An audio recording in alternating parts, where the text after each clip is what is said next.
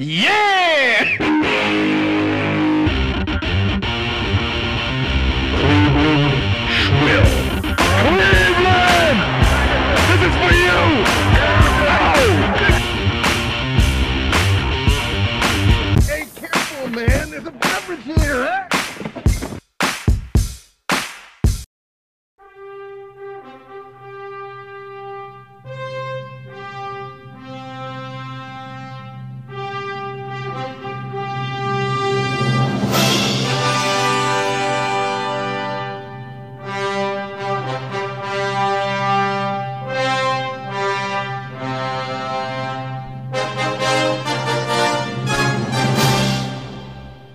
Welcome back, ladies and gentlemen, to another edition of Cleveland Schwill.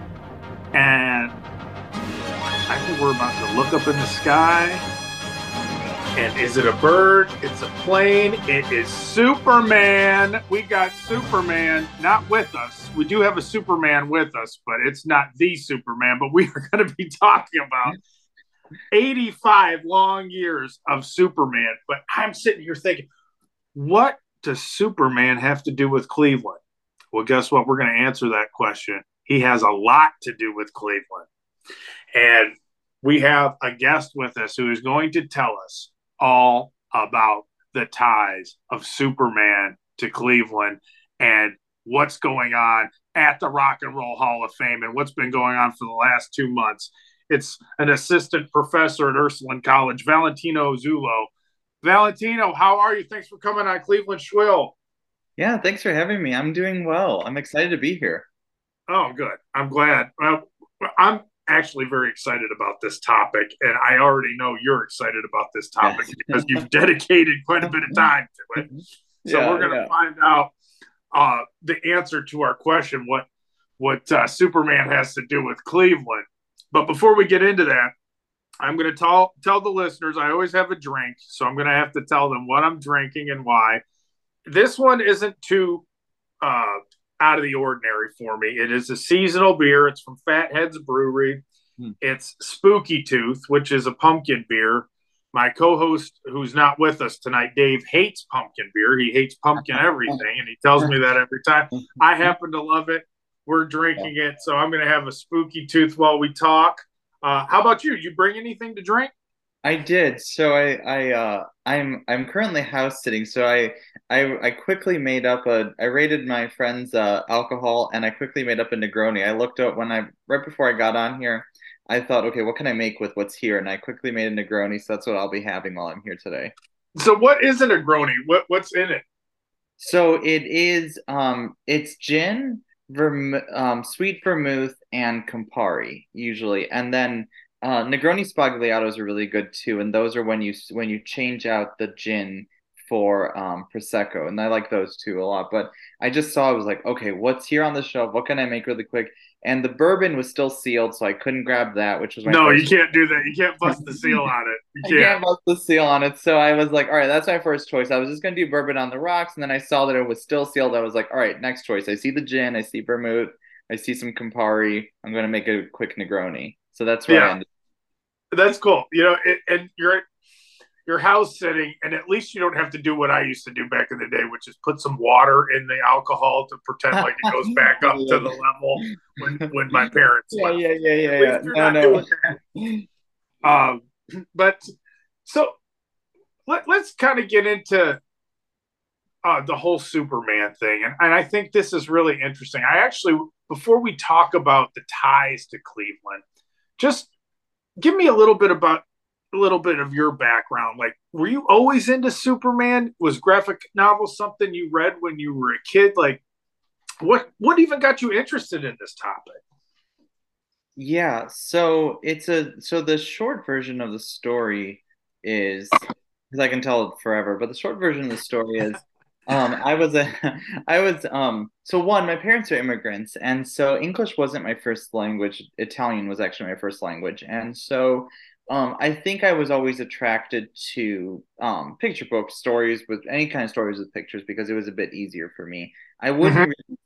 I wouldn't speak English more regularly until probably like five or six. Like my early years were all Italian.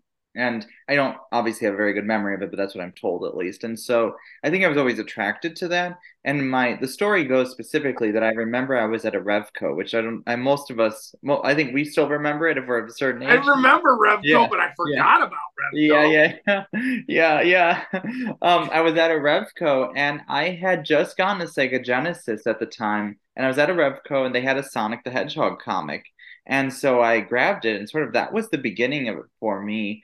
My mom had read comics growing up, and so she immediately took me to a comic store because I'm reading and I probably at some level needed it. I don't know that I learned English necessarily from it, but it certainly helped my English. Like reading Yeah, comics. there's something with like putting a colorful picture to some Yeah, words and it's easier to relate to. So I yeah, totally get it. Yeah, it's yeah, probably really good for a way for kids to learn a different language. yeah, yeah. And so for me, I got this comic. I played the Sonic game. She took me to a comic store. I bought some more comics, and then I just sort of kept going. I kept playing for God, 30 years now, I've bought comics. It's funny when you think back and you're like, at one time it was like, oh, for 10 years I've read comics. For 50, now I'm like, all right, 30 years now, I'm gonna be 35. And so, I've always read comics. Superman was always a character I liked from, say, like the Justice League cartoons or the Superman animated series that was on TV. I was always a fan of Superman. Um, and I think for me, I became more of a fan of Superman when I realized the connection to Cleveland somewhere in my teens. I don't remember exactly when, but I started to sort of learn that about that connection. But I had always loved superheroes. But it was the mixture of always loving superheroes, really being interested in comics in general, which I can talk about comics forever, like as a form, not just as superheroes, but just like I love. I'll give you a little insight into what our next project will be, which is I want to do something on comics and jazz, which we can talk about that later. There's a long history of the two intersecting. So I'm interested That's in really it because I love jazz. So to yeah, hear the yeah, comics and jazz intersect there, I think yeah. that's kind of cool. They're two American forms that grew up together, but that's another that's a I know discussion. it's Yeah, like yeah, a yeah. whole But nother I'm just podcast. yeah. That's really cool. Yeah, but my point being simply that like I'm interested in the form of comics and the fact that like I'm interested in comics, I'm invested in Cleveland, Superman's from Cleveland. That always meant something to me sort of after I figured that out. I've always liked Superman, but I think it just sort of elevated for me like love comics, love superheroes, love Cleveland. Oh my gosh, they all connect in this one character. That's great. Is Superman, and I know we might get into this later, and we're going to keep talking about your story, but is Superman actually the first superhero that was ever written, Yeah, or is so that debated? It might be debated. I don't know. so I think it's pretty established, and I'll tell you why. So people will argue that elements of the superhero genre appear before Superman, but Peter Coogan, who is a superhero scholar, who's a great guy, he was my dissertation advisor's student in 1984, and then I Oh was her God. student, and I was her student in 2009. So Okay, many is this a coincidence? Probably not. We're getting, this is Oh like gosh, I fate. mean, fate. But yeah, he says, and I agree with him. He says that, that Superman is the birth of a genre because after Superman, you get the replication, and once you have more than one, then you have the birth of a genre. So like Superman is sort of replicated in Batman, and then soon after, and I'm not going to get the correct order, but it's like Green Lantern, Flash, a bunch of characters, right? Like I don't remember which one was after Batman, I can't tell you who was exactly next, but Yeah, the fact is that the replication starts, and that's when you know that something new has been created. That that you start to replicate it, and then that's the birth of a genre. So even if we say, yeah, there's elements of Superman in this I don't know, 14th century, whatever. Like people like to say, and I totally agree that there's elements of what makes superheroes interesting in like, I don't know, medieval tales of saints that are superpowered, right? But they're not yeah, superheroes. I think there's elements of what would become the superhero throughout history. I mean, gosh, Achilles is sort of there's elements of the yep. superhero in Achilles and Odysseus, but it's that moment when you create something new and it starts to get replicated that we know that a new genre has been born. And so I sort of think that for me, it's not up for debate. Superman is the first superhero. They pull together, meaning Jerry Siegel and Joe Shuster pulled together different elements of sort of their creation, the mission, the power, and the identity, into one figure. And he has a pro-social mission. He has a specific power set, and he has a secret identity. And those sort of elements create this sort of new figure. All elements that are seen throughout history, with other characters. Robin Hood had like a sort of a pro-social mission. We had characters with superhuman strength like Frankenstein, but all of a sudden, all these three elements sort of come together.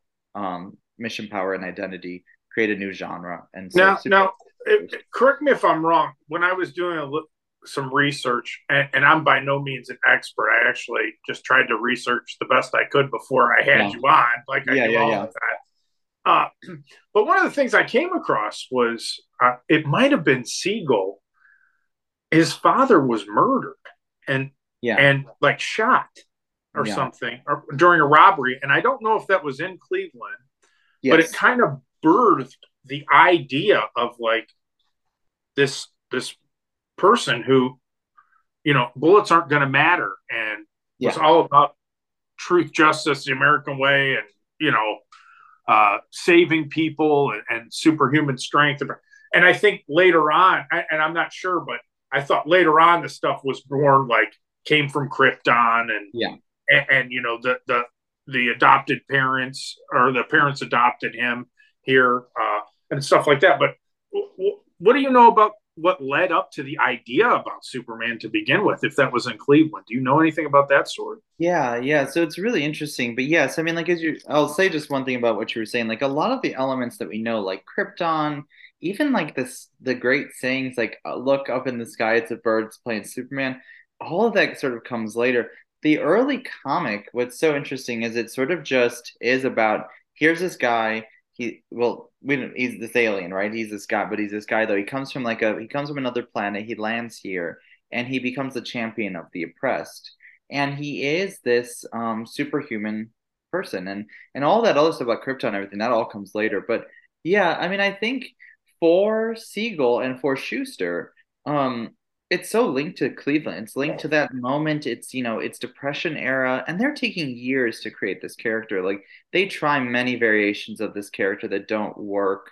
And honestly, I would direct everybody to Brad Ricca's book, Superboys, the Secret History of Jerry Siegel and Joe Shuster. It's a great book. He's a Clevelander, and he really goes into the details of this. But yeah, Siegel's father was murdered.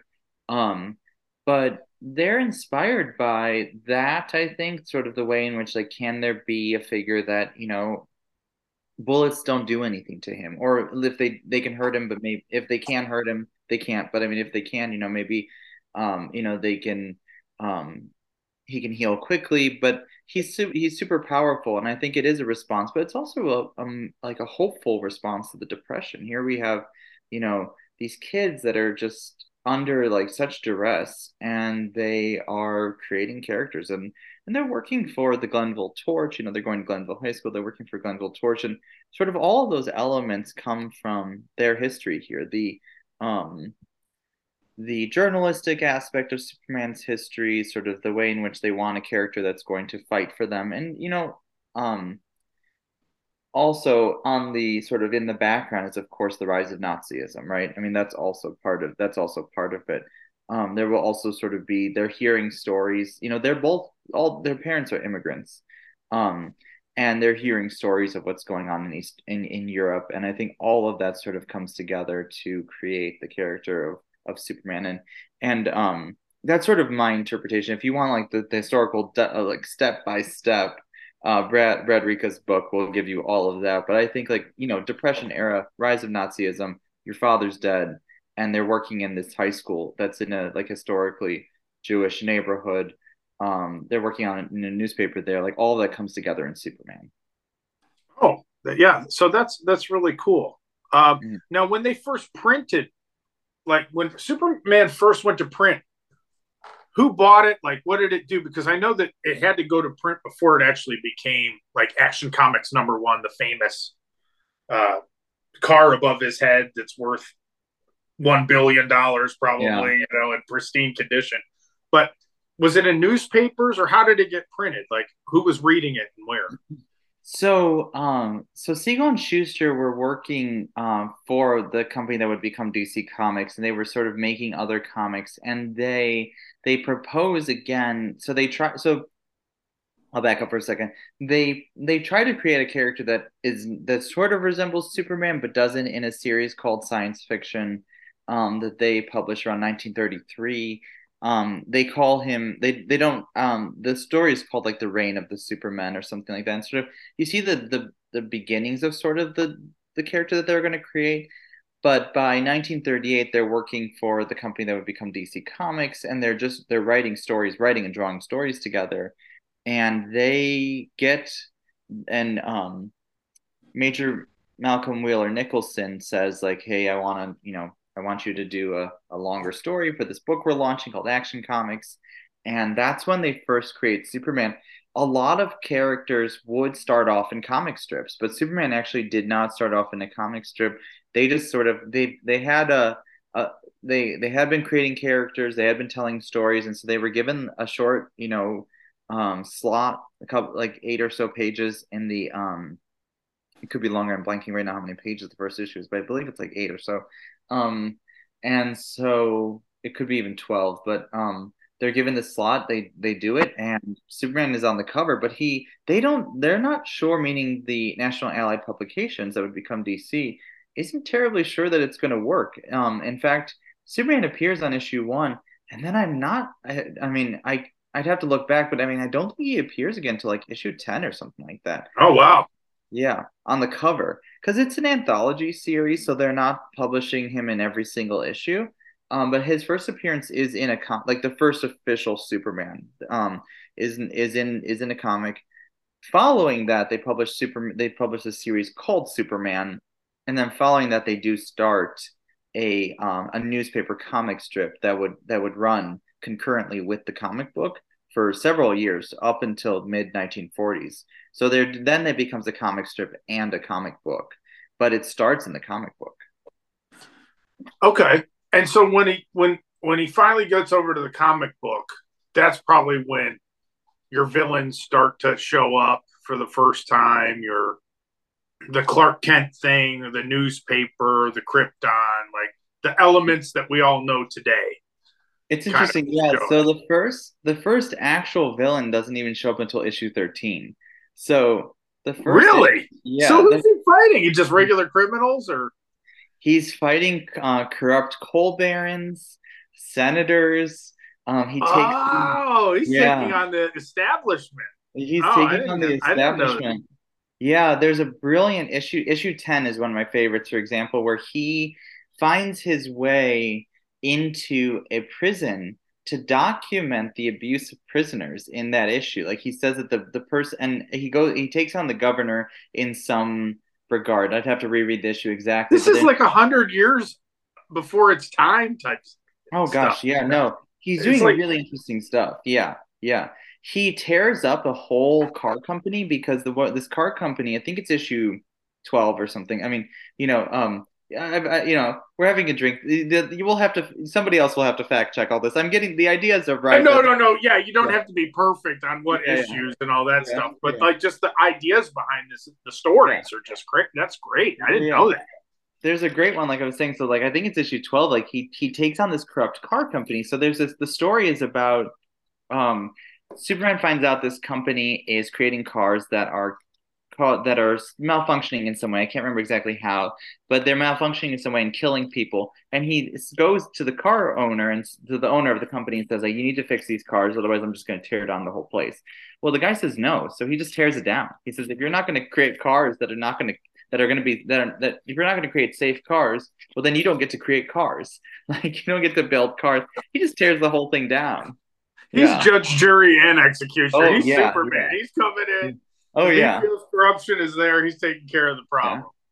Yeah, Issue 13 is the first time we get the Ultra Humanite, who is the first sort of villain that like the classic, like what we know of as a super villain. was that Lex Luthor? at that No, time? just some random guy. Some Oh, random. really? Yeah, yeah. Lex Luthor doesn't come till later. Yeah, just this random character. Gosh, I don't even know. I'm sure like somebody who's a super comics fan will be like, oh yeah, he reappeared in 1947 or but I don't. Yeah, yeah, But he's not a regular villain. He's sort of just this random villain that I'm sure has appeared again at some point in the history, but not memorable at all. Not Lex, not Darkseid, not any of these ones that are memorable. Just this sort of weird one. But that was the beginning of sort of that. The superhero is going to have a villain that matches their strength, and like the what we know today. yeah. Which is always like very interesting stuff because you're not expecting him to run into an equal, and Yeah. as far as like stature. So it's cool to hear about that.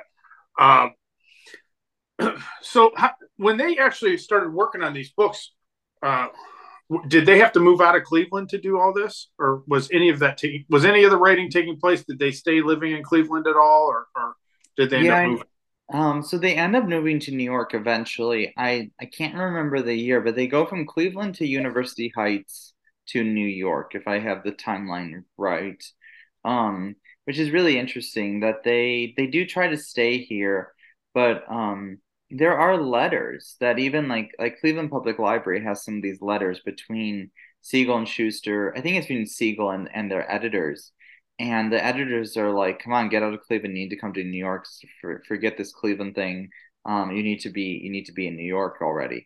I mean, that New York was the place to be for publishing, and so they wanted them there. But they stayed for several years. I mean, even by early 1940s, they're moving to University Heights from Glenville, and then eventually they will go to New York because Laura Siegel reminded us recently. She was like, I have lots of stories of Cleveland from my parents, but I actually wasn't born in Cleveland. I was born in New York, like after they had left Cleveland. So she has plenty of stories of Cleveland, but she thinks very fondly of it. But she wasn't actually born in Cleveland. By then they were off in New York City. Oh, interesting. I Mhm. figured it had to have been like that at some point. I mean, that's just where the industry was at. We were building everything here. This was a steel town. This was Yeah. this was industry. That there was a lot of car manufacturing going on around here at that time. But that was the Great Depression, so also wasn't that much work going on. No, But yeah. And there was no Zoom. I mean, now today you can live anywhere and be part of the publishing industry. But if you really wanted to be part of the publishing industry in 1940s, you had to go to New York. yeah, And that was what their editors kept saying to them, like, you want to be part of this world, like you got to come here, and that lasted for decades, as we know. I mean, like Marvel, like everybody that worked at Marvel would, they in the 70s and 80s, they all were in the bullpen. They were all in New York. They were all, or but now the writers, gosh, they live all over the world. But back then, without Zoom and without email, you really had to be there. hmm. Now, what do they consider? You hear these different terms sometimes, and I'm not sure what years it covers. When somebody says it's the golden age of comics, Yeah. is that include that Superman, or was that was Golden Age started after Superman was started? So I love this discussion of up to a point you can really delineate, and then after a while it's like where what's the copper age, right? But so I think the golden age for most people is 1938 with the beginning of Superman and ends with in So they 1950. actually consider the Superman comic the beginning of Golden Age Yeah, comics. yeah. Oh, interesting. Comics historians would say 1938, and the reason is, and this is sort of complicated because people debate it because it's sort of like if you frame the golden age around superheroes, then like everything is sort of framed around superheroes. But the reality is that comics were not exceptionally popular. They were popular, but they never reached that height of popularity until Superman. And now superheroes will wane in their popularity and other genres will become even more popular, like romance after the Second World War, horror comics in the early 1950s. But the golden age starts in 1938 with Superman and ends in 1954 with the most people will say ends in 54 with the Senate subcommittee hearings on juvenile delinquency. This is a short story I'll tell you, but it's a very interesting one for me. Um, there's a 1950 by 1954, this psychiatrist Frederick Wortham, who had fought for many years to sort of create some type of um, really sort of censorship of comics, get so far as a Senate subcommittee hearing on juvenile delinquency with Senator Kefauver is the head of the committee of the subcommittee, and he gets so far as to sort of his attempts to ban comics or at least censor comics for children under 15 years old, and so he attempts to do that, doesn't succeed, but what happens is to get ahead of the possible censorship, the comics companies create what they call a Comics Code Authority, and it's a quote voluntary board that you submit your comics to so that they're approved for certain regulations. And it's voluntary in the sense that if you don't submit, like no one's going to sell your stuff. But they tried to get ahead of it. Wortham doesn't win, but it completely levels the comics industry, which was only which was reaching new heights. And that's sort of the end of the golden age. I will say, just a caveat, if anyone listens and knows this sort of the history, that yes, Wortham was really significant in this moment, but we can't deny the rise of television either. Like comics inevitably would have their reign as a popular medium would have sort of started to falter just because of the rise of television by 54. That being said, Wortham's attacks absolutely shifted the sort of the landscape of comics, and that's the end of the golden age. Now, we do talk about television, and that makes sense. But I also wonder if it helped propel comic sales later on with the sense of you had a Superman show in the 50s. I can't remember who played Superman, though. I wish I did. George Reeves. George Reeves? Yeah. Was Christopher Reeve George Reeves' son? No, they it was just a coincidence because I was about to freak out. I was no way. So I know it's funny, right? So George Reeves is actually with an S, and Christopher Reeve has no S, and I always call him Christopher Reeves by accident. It's actually, yeah, I do. Okay. I mean, how likely is it this guy named George Reeves and then Christopher Reeve are like, but no, there's no relation between the two of them. But yeah, I mean, TV promoted the character, but not so much the comic. And I think we're seeing that today too, that while the Marvel movies are exceptionally popular, the comics sales haven't skyrocketed. They've certainly done well. I think there's no question that the movies at least fund comics in the sense that the comics companies use that as sort of the sandbox for their movies, and I think they sell fine a lot of times, but they're not like, if you compare like the millions of people going to go see a Marvel movie, just don't compare to the hundreds of thousands reading comic books. Yeah. And I think that was the case back then too, that what TV does and what radio did for Superman 2 before that was made him a household name, and propelled the character in sort of that sort of iconic status. But I don't think it ever translated back to comics, and that's the case today. Kids love comics. Certain things like manga sell really well, young adult comics sell really well, but superheroes never again reached the height of popularity that they did mid 1940s. Oh, yeah. In sales. Well, in sales. It was a novel idea in the 1940s too. Yeah. That makes perfect sense. I mean, people flock to these novel ideas that just kind of, it's almost like it's like wildfire. It just spreads and everybody gets excited about it because it's so new and different and interesting. So that does make sense. Yeah, I was gonna say, I read too many comics perhaps. So it's nothing against comics. I think it's just a reality that the films just don't translate exactly one to one. I think probably kids that watch the movies, a handful of them get into comics, which is great, and I would love to see more, but I think like just being realistic, there isn't sort of like it's not like everybody that goes to see, I don't know, Black Panther goes pick up a Black Panther comic. I would love that. As someone that loves comics, like it'd be great if that's what were happening. But I don't think it's sort of like a one-to-one, like, no, you go, 100 people go to see Black Panther, probably 5 of them go to the library and pick up a comic. That's pure fantasy in my mind. But I think just based on people I talk to, I And think there I are certain people that are always going to, be more familiar with movies, and that's yeah, really all they care about. And they're not reading anything, but right. it also on the other end of that spectrum, when you talk about people who read comics, I actually worked at a comic store a long time ago in the Oh, nice. 90s. And when we had people order issues and they would come in, what would end up happening is some people followed certain artists. That's all Hmm. they cared about. If that artist Yeah. dropped that particular Hmm. series or that book, they stopped ordering it. They didn't Yeah. even want it. They really just liked the artwork from that artist. Other people, it was writers. If a writer stopped writing on a particular comic, they were picked up somewhere else, they stopped their subscription to that Yeah. particular comic. Um, and for other people, it was characters or what was going on and things like that. But, comic readers were, very picky about what they were ordering too. Yeah, yeah. And I think I So, fall somewhere in there too. Like, I mean, follow certain writers, I follow certain characters. Like I read X-Men no matter what. Like X-Men, I love it. I've always loved X-Men, and I read it. But then there's certain writers I follow. Like if they jump onto like Philip Kennedy Johnson, who came back in September, he writes Action Comics.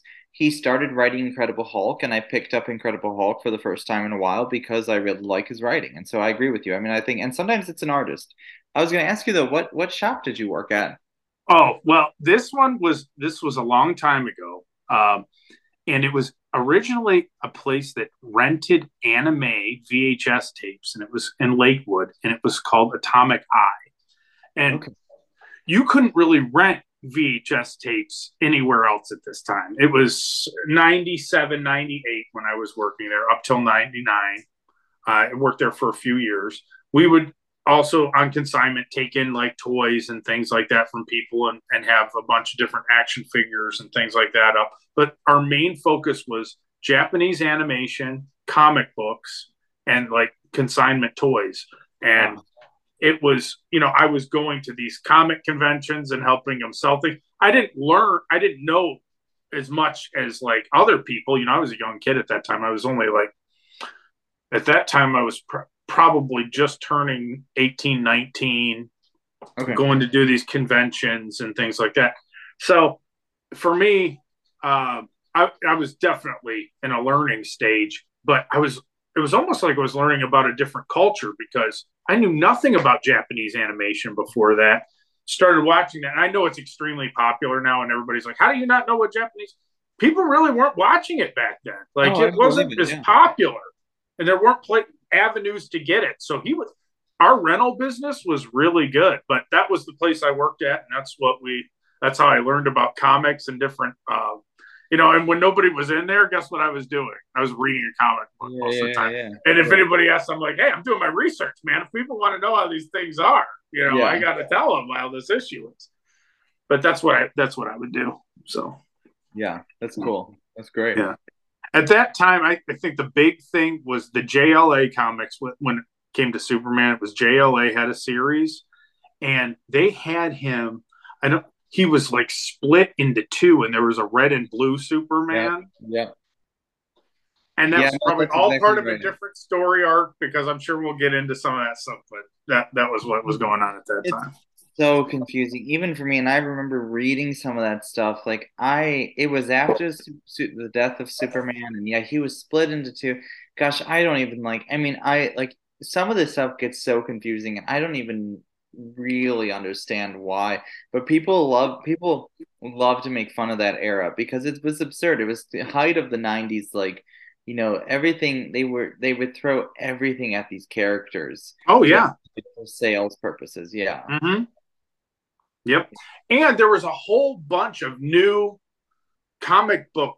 Uh, I don't know if I would call them brands or what, but Image was picking up at that time. Yeah. There's a company called Image, and they were getting very big, and they had a lot of different. And I don't know if Image was like what Spawn was on, but Yeah. like Yeah. so like they had all these different graphic novels they were putting out, and there was just more competition. And DC was like, trying to look for new heroes and do new things, and same with Marvel. And you had like I used to call them intellectual type comics. You'd have all these mini series that would come out, and they would like Preacher and was coming out around that time. There's another thing called Sandman that was becoming big at that Neil time, Gaiman, yeah.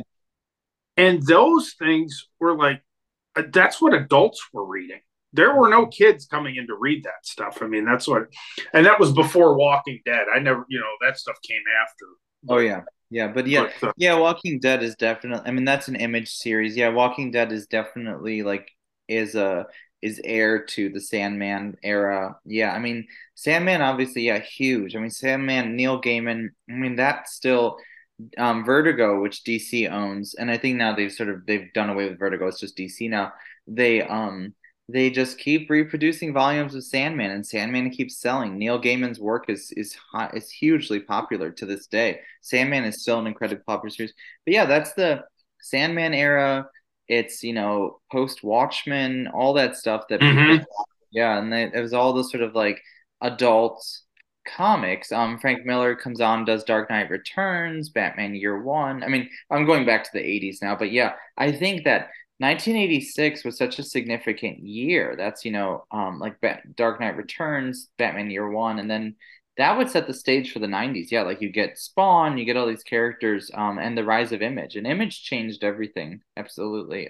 It's such an interesting history, but it also meant that the comics companies misunderstood that as they do. I mean, as corporations misunderstand things, they think that like Watchmen does so well and Dark Knight Returns does so well, and so what they and partly because of what's called the underground comics era, that's like where Mouse comes from and other works like that.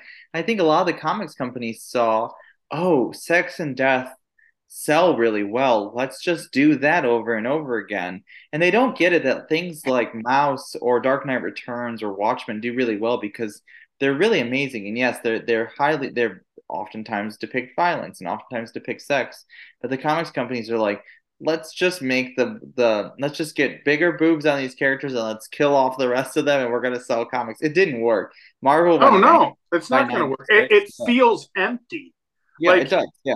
it, people pick up on that real quick when something feels empty. Like everybody knows right away. I mean, we almost have this like ingrained sense in us. We're like, oh, that's fake. That's fake. There's nothing. There's no substance to this. You Yeah. can sense it in people. You can sense it in a product. You can sense it Mhm. in a work of art. You're like, Mhm. oh, they just made this for money. Yeah. And once somebody views it that way, I mean, it's really hard to convince them otherwise. I Yeah. mean, even if somebody else steps on and starts writing for it, Yeah. somebody else changes the story, it's really hard to come back from that. So, yeah, if all you're going to do is slap on some larger boobs and have more sex scenes and say, colorful things and whatever, it's just going to, people are going to pick up on it right away. There's no Yeah. substance. I Yeah. hear exactly what you're saying. Yeah. Yeah. But kind of going back to the whole Superman thing, I do have one question for you because we kind of run through the timeline. But Yeah. when it comes to like envisioning, not even comic wise, but in the movies, who would you say is your Superman? When you think of like, hey, when I watch Superman, like I'm sure younger people today, most of it's Henry Cavill, who did Yeah. the most recent. And I actually think he did a great job. Mhm. But before that, I'm thinking of who played Superman before him. Was there somebody else? There was. So it's the guy that so it's funny, it's sort of like It's my not Christopher Reeve, is it? no, it's most people forget. So because I was 15 or so when this movie came out, the person I think of first, which is sort of funny, and I think people are just like mortified by this, but it's Brandon Routh. Oh, Um, I wouldn't even known it. I wouldn't yeah, even. yeah. What So movie that's who was it? I What movie was it? Superman Returns, like 2002. Oh, Yeah, yeah. forgot about that. Yeah, Okay, so people that's forget what about you it. think of, huh? It was He was the Superman when I was a teenager because Christopher Reeve is a little bit before my time, and I watched those ones as a kid. I did. I mean, I remember getting them from the library on VHS, but I was so young, and so the one that I remember most, I'm not saying it's a good movie, but the one I remember because I was of age to remember, I was about 15 or 16, was Brandon Routh, and that's the one I remember. And he is a good Superman. He didn't have a great script, but I think he played Superman well. I mean, I'm sure if any Superman fans that hear this are going to be like, this guy has no business doing a Superman event, but I didn't hate it. I mean, I haven't, mind you, I have not rewatched Why that do I have a feeling you're going to be emailing me later tonight? Be like, hey, Brian, you got to edit that whole part out. We're not even No, talking we're about getting rid of it. Get it out of that. Get it out of the pod. Get it out. Yeah, no, and then, yeah, no, I haven't rewatched. So to be fair, I have not rewatched the movie in probably nearly 20 years, but I think in my memory it's really, really ingrained that I remember him as Superman. Now, I think Henry Cavill's a better Superman, and I think that Christopher Reeve is a better Superman, but like, you if it gets you at the right time, that's the one you're gonna remember. And for me, it's Brandon Routh. Yeah. Yeah. No, these are the live action ones. To be honest with you, um, I don't read many comics anymore, but I still, from time to time, will watch like these little animated movies that they're not even little; they're actually really good. To be Mhm. honest with you, Yeah, like yeah, they put together these animated yeah, movies about some major Superman plot points. Also, they do it with Batman a lot. yeah, I'll yeah, watch those. They had the one where Superman was killed by Doomsday. They have yeah, that's a big one. yeah, yeah. Um, DC. So Marvel has really, um, we'll see what they're doing now because they're sort of floundering. But I mean, Marvel for years really understood the film industry, and DC was having trouble with it. But DC has always, always, always gotten the animated industry very well. Like I would say, DC's best stories are in the animated series or the oh DVD yeah, they're putting out. Like, really yeah, good stuff. yeah, Quality, well yeah, thought out. yeah. They're written very well, and the voice acting is It's on great. point. Yeah, yeah, I agree. No, there's some really good ones. I mean, yeah, they did the Doomsday one. They did Grant Morrison's All-Star Superman. There's a lot of really good ones, straight to DVD animated stories, and usually you can find them on what was HBO Max. You can, but now it's Max. But usually you can find them there too. They'll usually put them up after a while. Okay, yeah. I have HBO Max and I see them come up every now and then, and I'll watch them. They have all different DC. I mean, Yeah. you can get Aquaman stuff, you can get Wonder Woman stuff. They've got everybody. Superman. It's pretty neat. Um, you know, oh, what was I going to ask you? I was going to ask you. Oh yeah. So, what do you know though about on this particular timeline? Because I think it's important, and we did briefly discuss it. Uh, why did they decide to kill Superman off? Was it literally just a money thing, or what was? Do you know anything about why they had decided to do that with this Doomsday character? Or It's a good question, and I'll be honest, I don't. I'm sure there's a straightforward answer that I just don't remember. I'm sure. I mean, I've read it at some point, but I would say my interpretation of it is money. I mean, I would say yeah, that like I'm sure they had an answer like, oh, they were doing it for this reason. But I mean, it's in the mid '90s, and they it was a way to sell comics. It was you could kill him, you could kill Superman, and then they'd made a bunch of money on the death of Superman, and then they brought him back, and they made a bunch of money on the rebirth of. oh yeah, So, I'm sure there's a company line, but I would say it's money. Like it was, they saw that's when like comics were real, like the speculator market meaning that these people would speculate. It's sort of gambling, right? They'd sort of gamble and say like this issue is going to be worth a lot, so we need to buy up 10 copies of it. The speculator market was so great at the time that they were buying up issues, and so it was the like that with everything. I mean, it was comics, it was baseball cards, everything started yeah, flying like yeah, variant covers, and yeah. they probably still do stuff like that all the time. But They do, but like the speculator market has died down, especially from that because a lot of people got burned. But they were like, people were buying up copies of these books, thinking like this is the death of Superman. And so the comics companies sort of got it, and they didn't. I don't think they thought long term they thought long term this was going to last. I don't think they thought long term it was going to stop. So they started doing these things like as you say, variant covers and foil covers and all this nonsense. And people buy up 10, 15 copies. And they're worth nothing. They're hardly worth the paper they're printed on anymore. I mean, I'm sure there's a warehouse out there of the rebirth of Superman issues. Hmm. Like now about 30 years later they are worth something. Like there's certain issues like like a lot of the spawn post pandemic, especially like a lot of these comics have started to go up in value, but it took 30 years. These speculators were hoping it would happen in overnight. And so but yeah, I would say money. I think it was a good, it was a stick, it was a thing like, oh hey, let's do this and see how many people buy it. It makes sense. Yeah. People bought it. They did. They just stopped buying it after that. Yeah.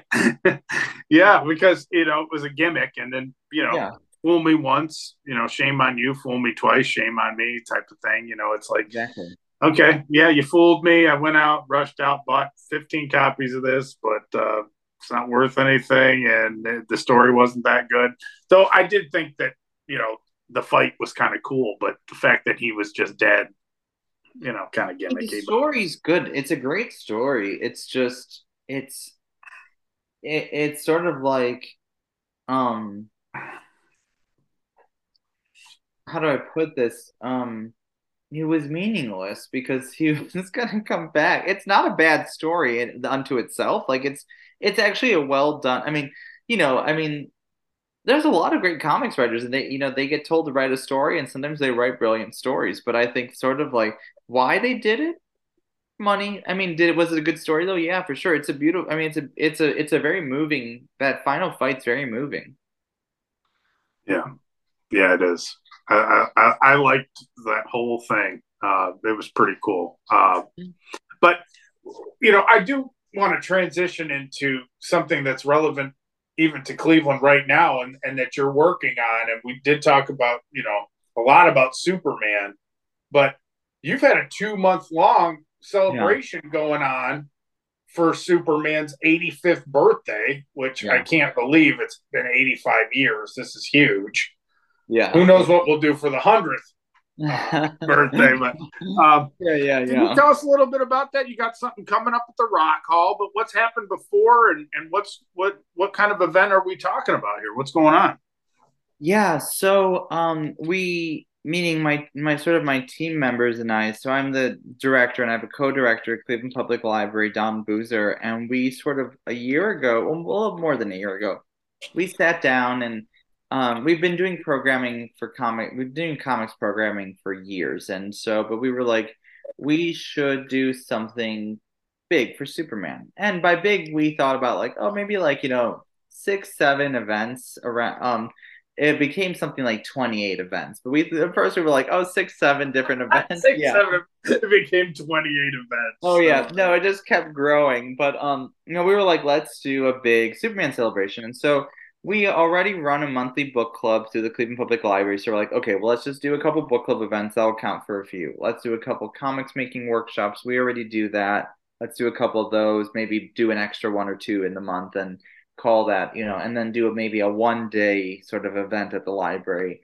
that will be big. And so we start to plan it and we start to like talk to partners. And like we call up the Cleveland Museum of Art, and they're like, we want in, but we have this event called Artists in the Atrium that's every third Saturday of the month. And so I'm like, okay, sounds good, let's try that.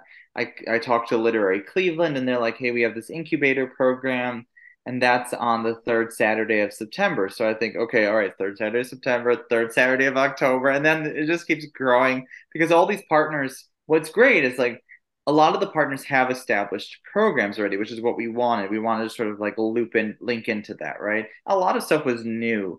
But we sort of like link in with a lot of the programs and say, okay, like, why don't we partner with you on this? And, we'll give you a special guest.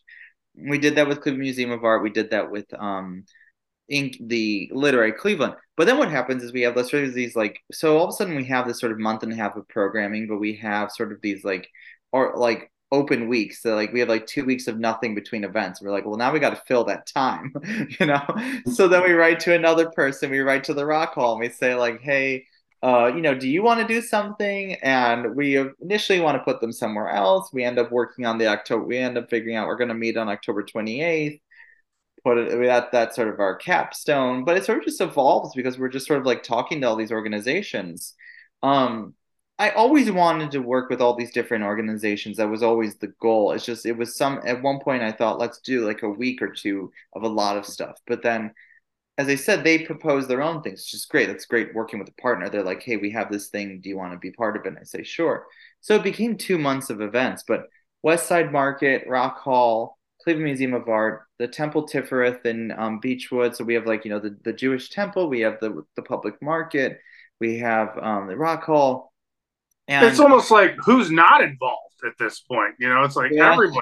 I love yeah. it.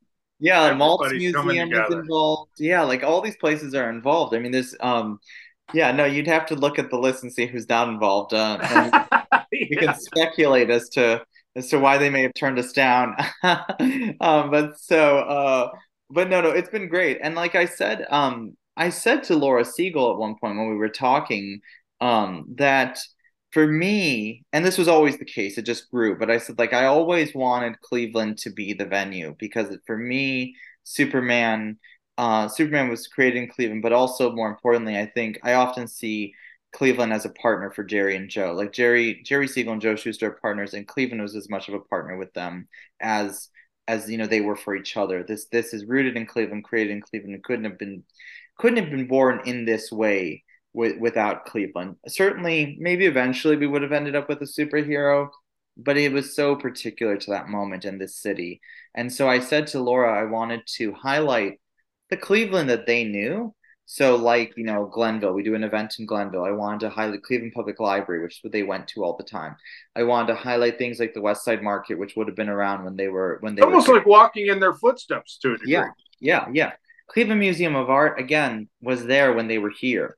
A lot of these places. But then I also said to her, I also wanted to highlight where Cleveland has gone since. So, like the Rock Hall, right? Because clearly the Rock Hall wasn't around when they were there, but I want No. to celebrate the Cleveland of the past, but also the Cleveland of the future, or the present at least. And so I said, we wanted to get the Rock Hall involved. So it's a cool thing, and she's going to be at the Rock Hall.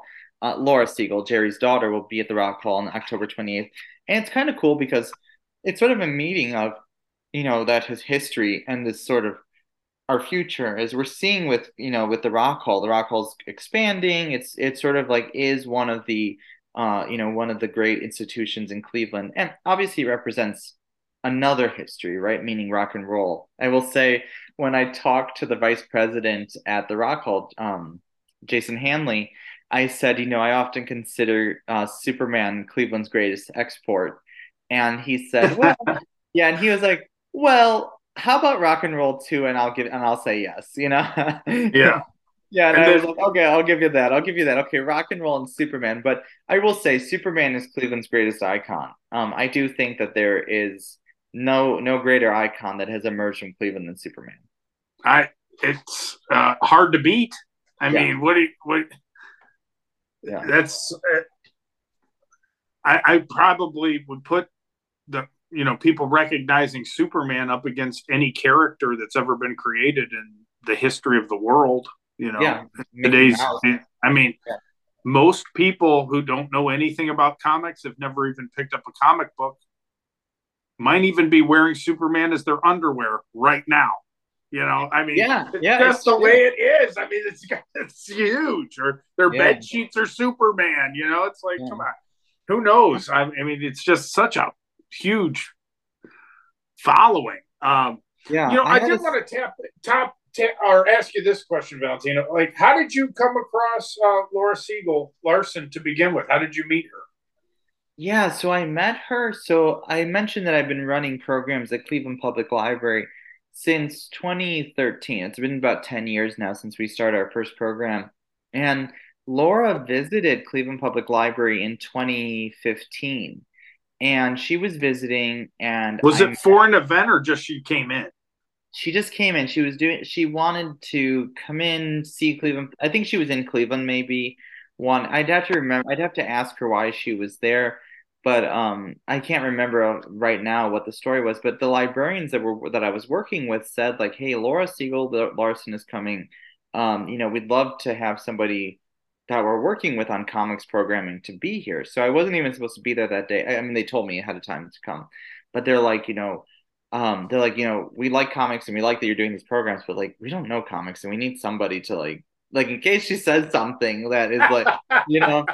And I was Yeah. like, sure, yeah. I mean, of course, Laura Siegel, yeah. So I met her, and she's just the kindest person, and she is just so grateful for the work that we're doing just to honor her father's legacy. And she's always seen she um I think I can say this without. I mean, this is not. I think I can say this. She has told me that she says when she feels like her father, she can like the place where she can really feel her father is in Cleveland Public Library because it was so important to him. Um, and That so is a really cool thing to hear. That's yeah, awesome. it's where she donated his desk, a lot of stuff she's donated to the library.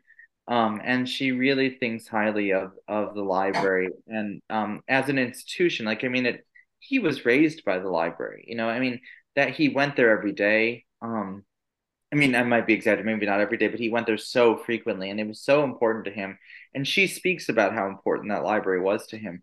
So she's donated a lot of his stuff there. And I think that that's such an important thing to his history. It's such an important part of his history. And she came that year. I then invited her in 2016 to do a program with us. We were doing a Wonder Woman celebration at Cleveland Public Library. It was 75 years of Wonder Woman. We just thought, okay, this would be fun to do. I invited her, even though she's not, connected to Wonder Woman. We thought, why not celebrate Lois Lane?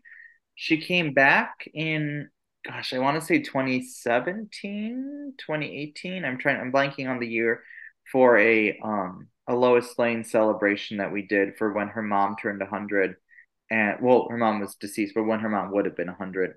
And we've just sort of connected and in that way, and like in terms of like a professional relationship. But I think I've always appreciated the fact, and I've told her this, that I love the fact that she's available to so many people because it's the closest we're ever going to get to Jerry Siegel. And Oh so yeah. so I tell her that I was like, um your father is beloved in Cleveland, and I'm glad that you make yourself available to the Clevelanders. And so, I've just always found her to be a very kind, generous person. She has her own life, but likes to share the stories of her parents because it is the fact that it's the closest so many of us will ever get. And I don't think she's going anywhere, but I mean, as she's getting older, and I really appreciate the fact that she's willing to talk to us, and tell us about her life and her parents' life, what her parents told her. There are stories that otherwise would be forgotten to history. No, it was interesting to see that.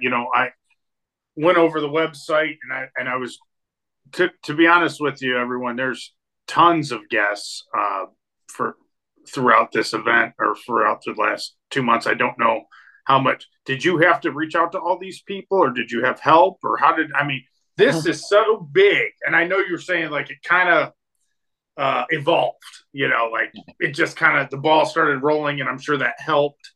Yeah, But you've got historians talking, you've yeah, got people that have been involved with comics talking, and I don't know who you want to bring up and who you don't. I mean, there's just a lot of people, but yeah, yeah, yeah. I mean, there's also a lot of variety.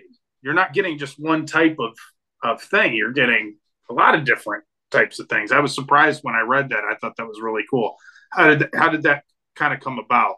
Yeah, so our goals, so I mean, I sort of say like as if it sort of just like happened, but yeah, I mean, we had certain goals. One was that, I mean, I can say that we had certain goals. One was that we wanted to have as many as we could sort of ways to engage, whether that be trivia or whether it be the film screening at the Cinematheque, whether it sort of be the artists in the atrium at Cleveland Museum of Art, sort of like the creative aspect, comics making, screen printing, all that kind of stuff. We wanted it to be that, like you're noting, and a lot of people note this, that not everybody gets into it through comics. And so we didn't want it to just be comics. That being said, the comics is the thing I'm interested in. So, Yeah. so that's still going to be central to it, right? So we wanted it to be, so one, we wanted lots of different ways to engage. That was always the goal, is not to have that much repetition. That, if we're bringing in creators, like we want everyone to have a chance to sign books because people want their books signed. So that was always like, when we bring in a creator, that's always the goal. But then, one creator did a trivia thing. One creator did some creative work at the museum. One person's gonna do the interview at the Rock Hall. So like always something different. Never did like not like 14 events at Cleveland Public Library, same thing every week over and over again. We wanted to be different. Yep. That was one goal. Two was that we wanted people that represented, when we brought in the people, we wanted people that represented different areas of comics. So like we brought in Mark Waid, who's fantastic, and he is sort of a veteran of the comics industry. He's known for works like Kingdom Come, which is a very popular comic. He's known for a lot of really popular works, and so he's sort of a veteran. Philip Kennedy Johnson, who I just adore, he's the sweetest man. He was sort of our, like, he's writing the flagship book. He's writing Action Comics. So we wanted like the sort of veteran. We wanted somebody who's doing the current stuff right now. Sina Grace is, he's Persian and he's gay and he sort of represents like an underrepresented part of the comics community, sort of that queer nerd that sort of just doesn't it gets ignored. And then along with Sarah Kuhn, who sort of is another part of this underrepresented community, she's doing a Lois Lane book. I mean, there still are not a lot of women creators writing women characters, right? A lot of men still write them. So, and Yeah. then Laura was one, and then there's other guests too. But like you can see, like we didn't want to say like, okay, let's get all of the comics veterans who are all white men in their 60s and just like Hmm. do that. We wanted people to feel represented. We wanted people to, like, these are all big name people. It's not like any of them are like, unknowns. These are all major people. Like Cena just put out a book on Superman on October 3rd. Sarah just put out a book on Lois Lane. Like they're DC books. And so these are all big creators that are coming. And so, but we wanted them to all represent different parts. Like everybody spoke to a different audience, which was really important to us too. Like different ways to engage, different audiences, all sort of coming together to show that Superman isn't one thing. And that was sort of the goal. So I sort of say like, oh yeah, just sort of like went off, but we always had these parameters of what we wanted to do as we were sort of. Yeah. Yeah. And I like how you hit on that too. How have you felt the response has been, what you've seen so far? And what have you learned about it? And do you think you would have done certain things differently, or how has it been? Oh gosh, would I do things differently if I had more money? Yeah. um, Isn't that um, like the answer to every question? Like if somebody asked me, so Brian, how would you do that? Well, if I had more money, I'll tell you exactly how to do it. yeah, yeah, yeah. No, like somebody said like, oh, maybe next time you could do this, like, and I was like, yeah, if I had a $500,000 grant, yeah, I'd bring in, one of the actors or something like that, right? We I got know. a, we got like we got $15,000 from the Ohio Humanities, and it was great, but that was what we were working with, and so we had to work within the parameters that we were given, meaning that I only had so much money and I had to rely on partners for, covering certain things, which is fine. Um, but I mean, when I look at it and having experienced it now for 8 weeks, because we're in week 8 of this, Yeah. I will say that, like, and I'm hypercritical usually, as you can hear. Like I was, I say I can be, as one of the comics creators said to me last week. He's like, I like you. You can be salty. I will say, despite all of that, I think it's gone very well. Like I said, I think the only difference would be that if I had more money, I would have done things differently. But with $15,000, we really stretched that pretty far, I think. So I'm pretty happy with it. Within considering the limits we had, I think we did things pretty well. No, I agree with you. It is, and hitting on another point that you had brought up when you talk about different creators and the different people you brought up. I've had a lot of variety of different types of people on here, a lot of different types of artists. But I think one person said to me, representation matters, and I get that. it does. You know, representation matters. So if you like seeing somebody that's like you, that's up there, you can relate to them easier. Yeah. So I totally get it. I mean, so when you have a diverse group of people come in there, they're all touched by Superman in some sort of way. You know, they've seen the movies or whatever, but there's also these little spin-offs that are going on, like you're talking about the Lois Lane comic, Yeah. people writing for that, trying to work on these characters. So yeah, there's all kinds of things that are interesting about that, and things that are going on now that I'm sure a lot of people are discovering things about Superman that they didn't even know, or that existed, or that exists now that didn't exist before. So it's pretty interesting. Like I'm just learning about the Lois Lane comic right now. I didn't know there was. Yeah. Yeah, Sarah Kuhn, we're giving out 250 free copies of the book at of the comic book, not of like a graphic novel, but of the comic book at the Rock Hall. I ordered a bunch of them. I ordered 250. Well, Carol and John's Comics ordered them. Again, like we relied on partners, right? So part like Carol and John's Comics said, we'll get you 250 copies of the comic book and you can give them out. And so yeah, I mean it's great. I mean it's a great book. Sarah's super cool, super interesting, but she is, I don't want to say the first woman to write Lois Lane because I am sure that there's some example that I'm too tired to remember right now, but she Yeah, is certainly one of the few women that have written Lois Lane, which is so that's just a reality of the comic book industry at this point that you have, gosh, a handful of women that have written Lois Lane, but my gosh, the list is endless of the men that have written Lois Lane, right? Which is fine. I mean, men can write Lois Lane too, but it's not equal, right? I mean, it's just like you've got like you can count on one hand like how many women have written Wonder Woman. You can't count on you need you need an yeah. army of people to count on your hands how many men have written Wonder Woman. All fine, like I'm not saying the men can't do it, but it's just the case It's that different. It's really different do it. Yeah, perspective. yeah, It's going to be yeah. a totally different take. So that's why I was like, Sarah's writing Lois Lane. She wants to come and she represents a part of the community that really I think we want to be part of this celebration. And so I was like, and she's also Japanese American, which is also, another sort of intersection that is really cool for us. So I think it was really nice. She's a great example of someone that like, yeah, you're learning there's a Lois Lane book. I think there's a lot that people don't know about her, that they don't realize. And Lois Lane, she has a great story. It's great to see it revitalized with a new writer. She writes Lois Lane great. Philip Kennedy Johnson, who came, he writes Lois Lane in Action Comics. He writes a great Lois Lane. Um, so it's nice to see these different writers sort of take on these characters, different perspectives. Yeah, Really, yeah, it adds and adds new things to characters, which I think is really cool. absolutely. Which is also why you have people follow certain writers because they just fall in Yeah, love with their style and what they bring to a character. absolutely.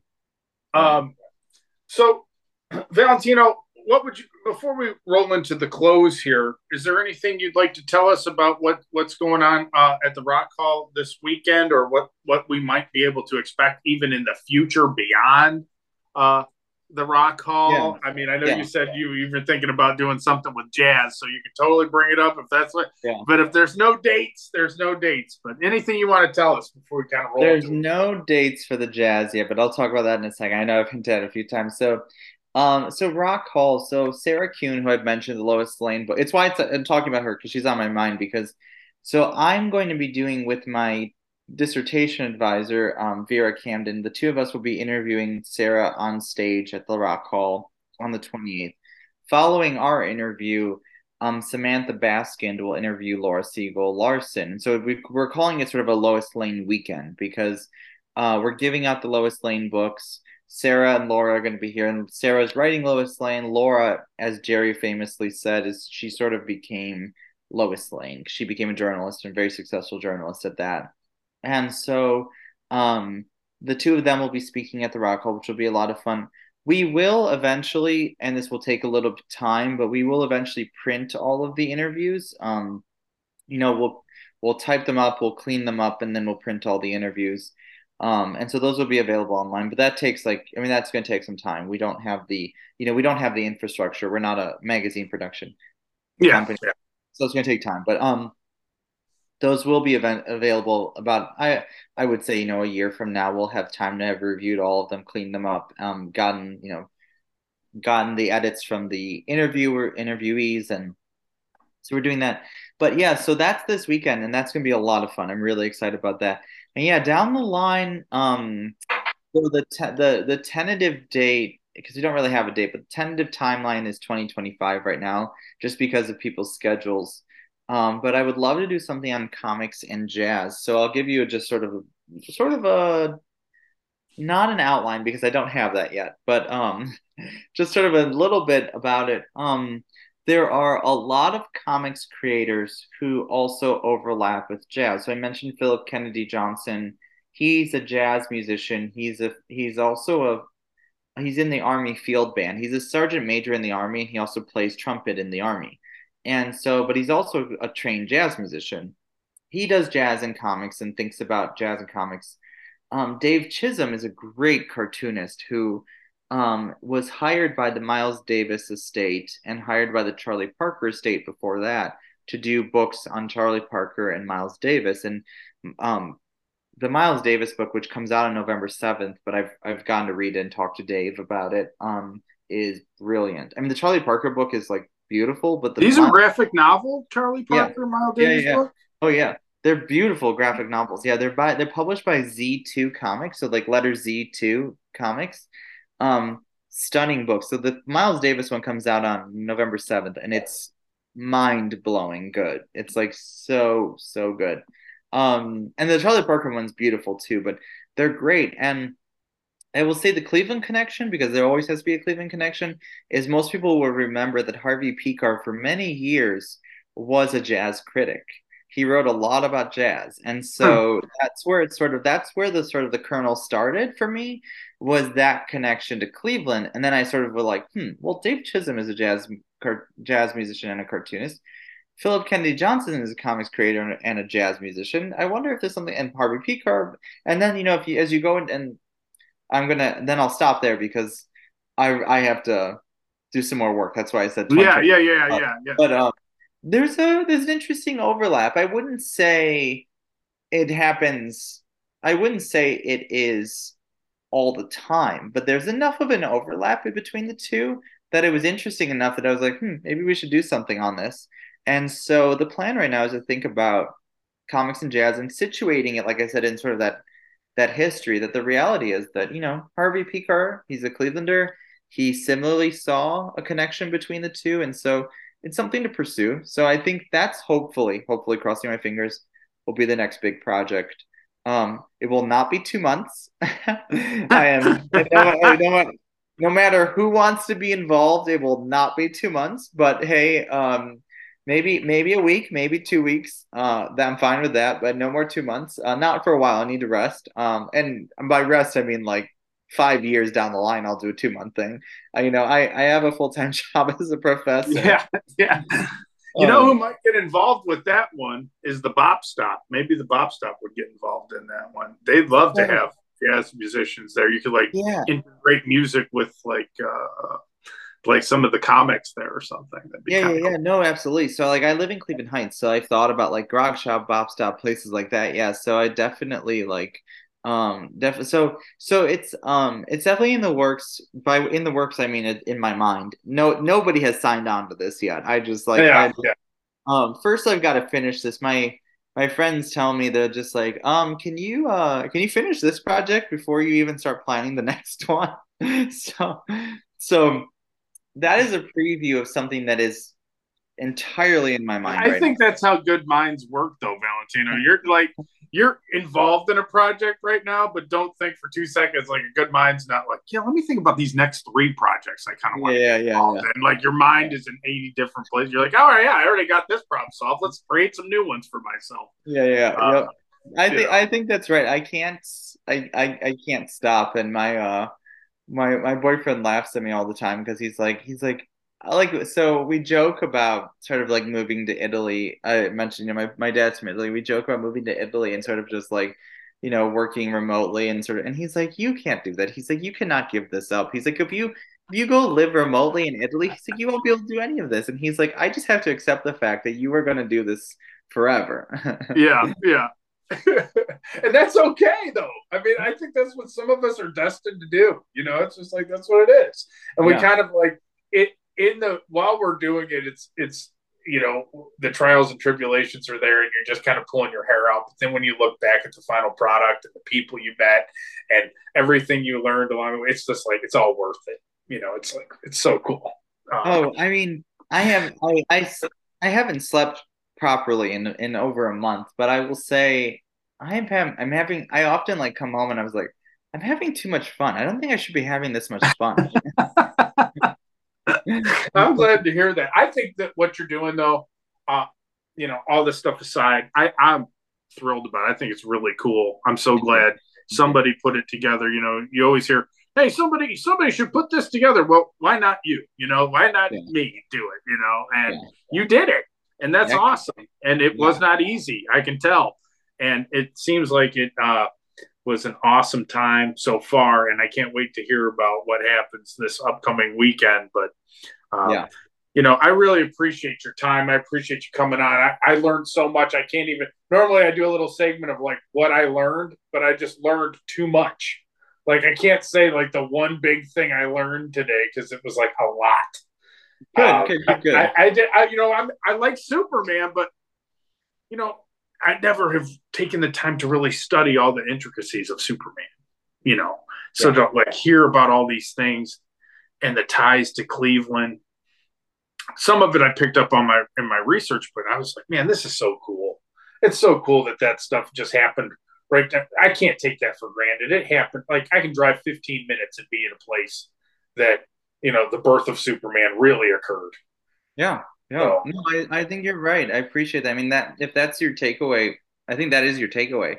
I think it's right. I mean, if that is the takeaway, I think I've done my job. I mean, in the end, I haven't said this so emphatically yet in this today, but my goal in the end was to bring attention to Superman. I mean, I want in our city because I don't think we give enough credit in our city. There's no museum. There's no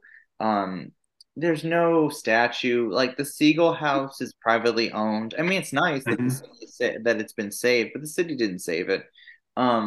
It's the fact is like we have not yet really reckoned with the fact that yes, you can drive 15 minutes. You can drive across our city as this program shows you, and these are the places that made Superman: the Museum of Art, the West. The Cleveland Public Library. Really, I'm sort of some of them. I'm sort of imagining that it influenced them. Right? I don't know what the role of the Museum of Art was, but it would have been around. But we know the Cleveland Public Library influenced them. We know Glenville High School influenced them. We know that this city influenced them. You can go anywhere in the city and something was important to Siegel and Schuster. And I don't think that we give the city enough credit for that. I mean, at least let's make money off of it as a tourist destination. At the very least, let's at least make money off of it. My God, like not meaning individually me, but the city. My gosh, I'm convinced, and this is a topic for a different time, that the city of Cleveland does not want to make money off of all the. Oh my gosh, I know. And the shoreline. They just are like, hey, who cares about that lake shoreline? Who cares about that? Don't develop that. Let's just put some abandoned warehouse buildings over there. We'll just see how that fares for a while. No, that's the next podcast. We're going to talk about how the city doesn't want to make money. Yeah. Well, hey, I do want you to keep in touch with me though, because I would love to hear about this jazz integration with graphic novels as it develops. When the time comes and you're ready, and I'd love to come out to it too because I think that's going to be really cool. But with that being said, I am going to transition into the closure here. Everybody out there listening, thanks for tuning in to another episode. Hopefully, you can feel confident in putting your Superman underwear on tonight before you go to sleep, and know that it's part of our Cleveland history, and you can be proud to do so. But while you're doing that, one leg at a time, take the time to leave us a review on any of the podcast formats that you're listening. We love to get reviews, and actually, I love to hear from you too. So hit me up on the Instagram. It's really easy to find, Cleveland Schwill, or email me, cleveland.schwill@gmail.com, and tell me what you think, or if you have a guest in mind or something's going on, we'd love to hear from you. I appreciate it. Valentino, thank you again for coming in, man. It was awesome. Learned a ton, and I can't wait to hear the great things that are going to be happening to you in the future. So, thank you. Thanks. And everybody else out there, next time you're having a drink, do me a favor and at least have one of those drinks in the name of Cleveland Schwill, and we'll talk to you later. Bye-bye.